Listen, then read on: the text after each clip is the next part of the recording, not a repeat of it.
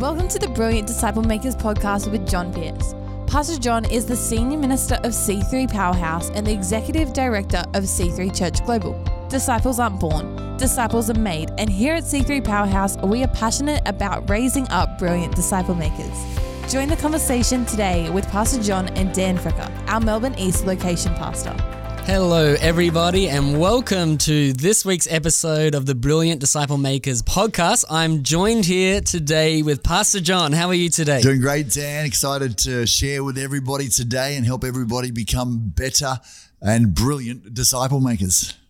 Come on. And we've been just loving this content, loving doing this and hearing great reviews. And hey, if you are a regular listener or you enjoy this episode, we would love you to share this with a friend, maybe put on your Instagram and always leave a review where you watch this and listen. It would be very helpful and we'd really appreciate that as we grow together.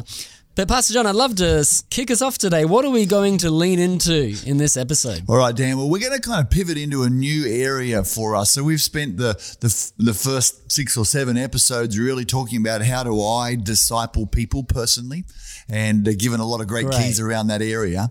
And what if I'm a disciple maker, what that means is I'm adding people into the kingdom. I'm adding them to following Jesus. Today we want to get into not just the addition zone, which is powerful, but the multiplication zone.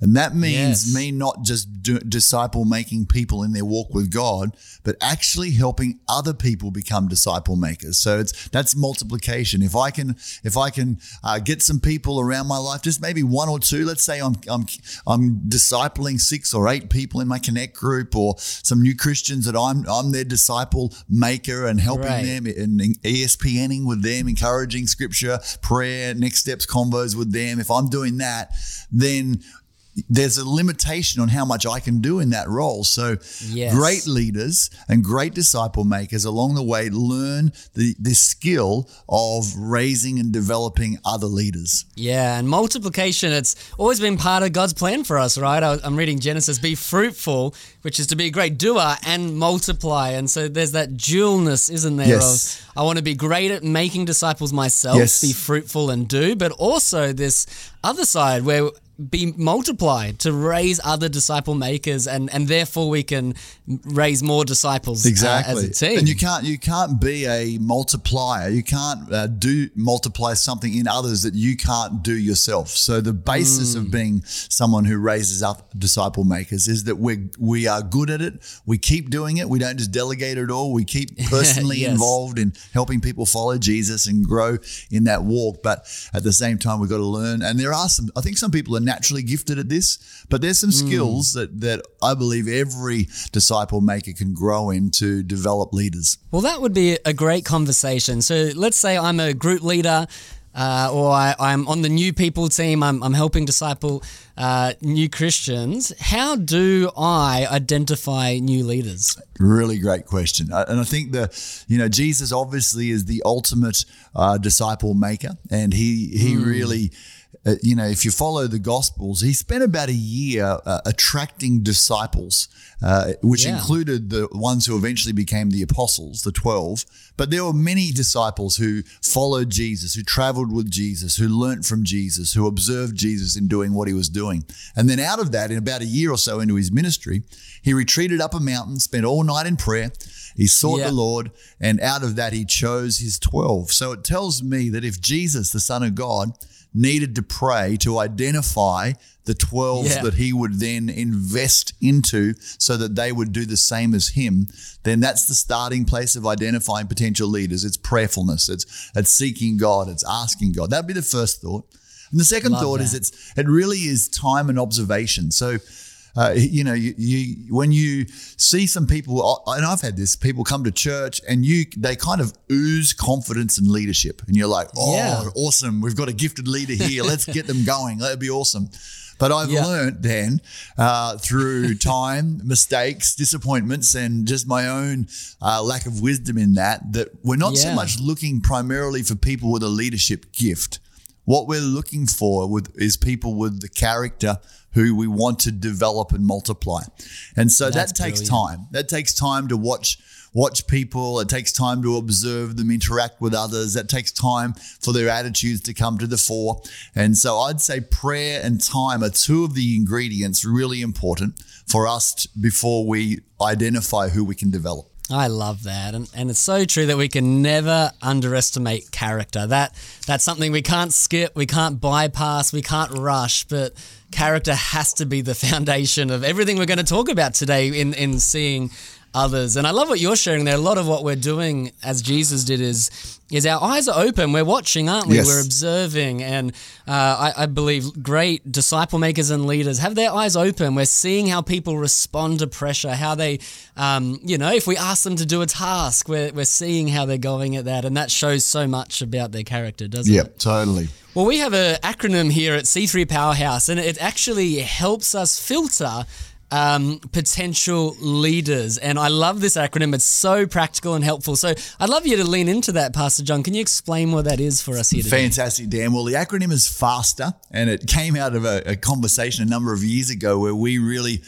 felt like we were stuck in identifying potential leaders. And at that moment, probably maybe had been a bit burned by grabbing leaders who were too soon in their, a few weeks into church life rather than spending a bit of time waiting for them.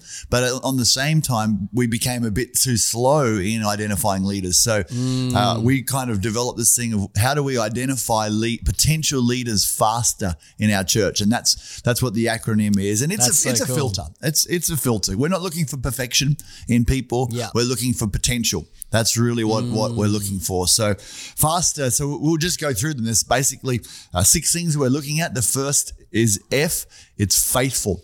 So we're looking for people who are faithful. That means they love God, they love our church, they love they love Danielle and I, the pastors of our church. You're not going to be a leader in our church if you love the church but don't love the leaders, or if you love the leaders but you don't love the vision and what we're about. So we're looking for faithful people. That's so just simply people who turn up consistently.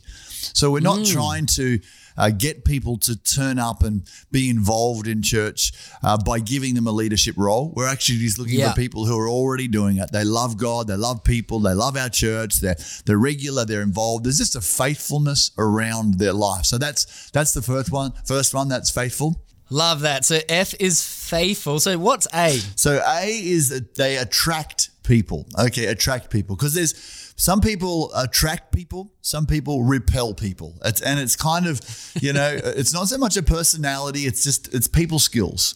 And I believe people can learn people skills, but the starting point, if you're looking for someone who you're wanting to meet that new Christian or phone them or have a coffee with them or run the Alpha group, well, you want someone who's got people skills and attracts people to themselves, attracts people to God. If you're wanting someone to be a group leader, then they just needs to be an attraction factor. So again, observation time, you can see who repels people, who pushes them away, who just sits on their own after church and stands in a corner on their own.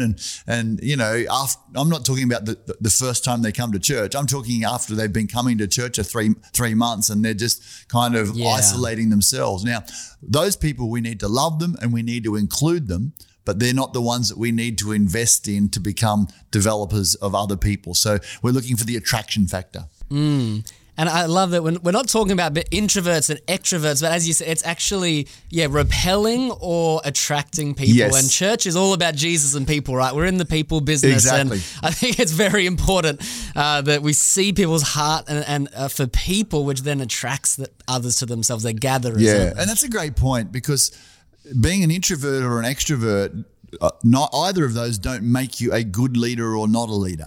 So some of the great leaders I know are introverts. Some of the great leaders I know are extroverts. So this is not about that part of your personality, whether you're a make it happen person or you're a more cruisy person. This is about your ability to just connect well with people. And there's skills that you can learn to connect well with people. Love it. So faithful attracts people. Let's lean into S. S is servant-hearted. So what we're looking for here is people who really have developed the nature of Jesus. One of the themes of the New Testament for leadership that Jesus outlines is, I've come to give you life and life in abundance. And then he said, and then he gave the example of washing the disciples' feet. And that was a theme in Jesus' life. Leaders he said they don't lord it over others, but they serve others to help others' life be better. So, a subtle thing is, if an insecure person can want to be a leader to make them feel good about themselves, but the agenda or the ambition is all about me and how I look. So what we're looking for in leaders is someone who's a servant, and you prove that servant-heartedness. So I'd be looking for people who have joined a team in church, who are happy to be behind the scenes. I remember one of our phenomenal leaders here at our church is a lady called Margaret Appleton, and she retired from being a librarian in a university overseeing multi-million-dollar budgets and many staff, and she came to our church. And she, what I love, she didn't roll out her PR, this is what I've done, here's my CV of what I've achieved over my life. She just began to come and volunteer on midweek and empty bins. And then eventually she became the leader of our community arm, volunteer leader, business manager. And the remarkable thing about her is that her heart the whole time has been to serve, and her husband Ken is exactly the same. So I think we're looking for people who aren't trying to be the man or be the woman. They're not trying to skip serving, but they are servant-hearted in nature. A great mantra we talk about here by Rich Wilson Jr. is, if you're too big to serve, you're too small to lead. I love that. And I love that we don't outgrow servanthood. It actually, we can't ever outgrow it or skip past it. And actually, it's foundational. Yes, it's so true. Yeah, it's foundational as leaders. It's not a stepping stone. It's a foundational part of who we are, and no matter what role. So when I'm preaching on a Sunday, my heart is to serve people and make their life better. It's not to get more followers or get a bigger church. It's to help people, and that's why we're looking for servant-hearted people. Beautiful. T, it's one of my favorite. I'll let you share what it is. It's teachable. This is such an important component of developing leaders, and it's people who want to learn, who want to grow, who can receive feedback. And so, the greatest athletes in the world have coaches, and those coaches observe them doing their thing, and then they give them feedback. And I find that the ability to receive in an atmosphere of love and encouragement, but just suggestions of how do you think you went there in that team that you're part of? Or, hey, maybe next time you can do it this way. And if someone's defensive and cannot just receive simple feedback, then that's a red flag to kind of maybe talk about that. But ultimately, we're looking for people who've got I want to be a better person. Help me. I'm hungry for feedback. And Dan, you're one of those kind of leaders. I love it. You lean into feedback. You actively seek it. And then when you receive feedback, you're not defensive. Even though, and I'm the same, when I receive feedback internally, I might be like, that's hard to hear. But on the inside, on the outside, you're like, thank you for believing enough in me to give me some feedback. So it's a great, important culture of developing leaders. It is, and something you've taught us for many years is feedback is the breakfast of champions. That's another little mantra in my head that champions eat feedback. Yes. We chase it, and I think there's something about that combination of a hungry people and teachable people. I believe that they're unstoppable and they will not stop growing in their destiny that God has for them if we can stay hungry, humble, and teachable. It's so powerful. Really, really good. And we're going to, in an episode coming up, we're going to talk about how to give good feedback, the culture around that. It's because it's not, if people have been in a bad culture and the feedback they've received has just been aggressive and negative and you're not good enough, that's not the feedback we're talking about. We're talking about about in a culture of encouragement, specific feedback, where it's like one thing that you can improve, and here's 8 things that you did awesome. So we'll talk about how to have that culture, but you've got to be up for it. That's going to be so helpful for people. So we've done FAST. So ER. So what's E, Pastor John? Okay, E is for enthusiastic. Come on, let's go. Enthusiastic. So let's be clear. Enthusiastic is not about volume. Okay, enthusiastic is about someone's got an inner drive to help, to serve God, to make a difference. So one of the challenging things when you're a leader is if you have to push people because they don't have an internal drive. There's not an intrinsic motivation to serve God, and you feel like you're just trying to get people to do something that they're resistant to. So that's not what we're looking for. We're looking for in someone enthusiasm, and it is marked by the turn up factor. It is marked by some positive commentary around this church or this group or this ministry or what they're part of. So we're looking for that enthusiasm. Yeah. It just reminds me once again of the fire factor, right? It's where we're following the fire that we see in people. Well, to take us home, our final one here today is R. Okay. R is for reproducible. Really simple question. Do I want more of these people in my group? I love it. In the ministry that I lead in our church, do I want to reproduce them? And if the answer is absolutely, I want 1,000 more Dan Freckers in my church, well, then that person can be developed as a leader. If the answer is, I'm not sure we want more of these people around. Well, here's the thing. When someone becomes a leader, they reproduce after themselves. Yes. So we're looking for the kind of people. So really simple question. Do we want more of this person? And I would say that sort of almost sums up the other things. Yes. If they're faithful, they attract people, they're servant-hearted, they're teachable, they're enthusiastic, then yes, we want more of those kind of people in our church. So that's the FAST acronym for identifying potential leaders in every area of church. Well, thank you so much, Pastor John, for helping us become brilliant disciple makers. I know that this is going to help people, and I encourage everyone listening, write down FASTer, memorize it, and begin to look to see these qualities and characteristics in people as we raise other disciple makers with us. Thank you so much for joining us today. We so look forward to having you again. God bless you. Have a great day. Thanks for listening to today's episode, and we pray that you've been inspired and equipped in your leadership journey. Let us know your thoughts by leaving us a review on whatever platform you are listening on today. You can connect with John on Instagram at John_Pierce. We hope you can join us for our next episode of the Brilliant Disciple Makers podcast.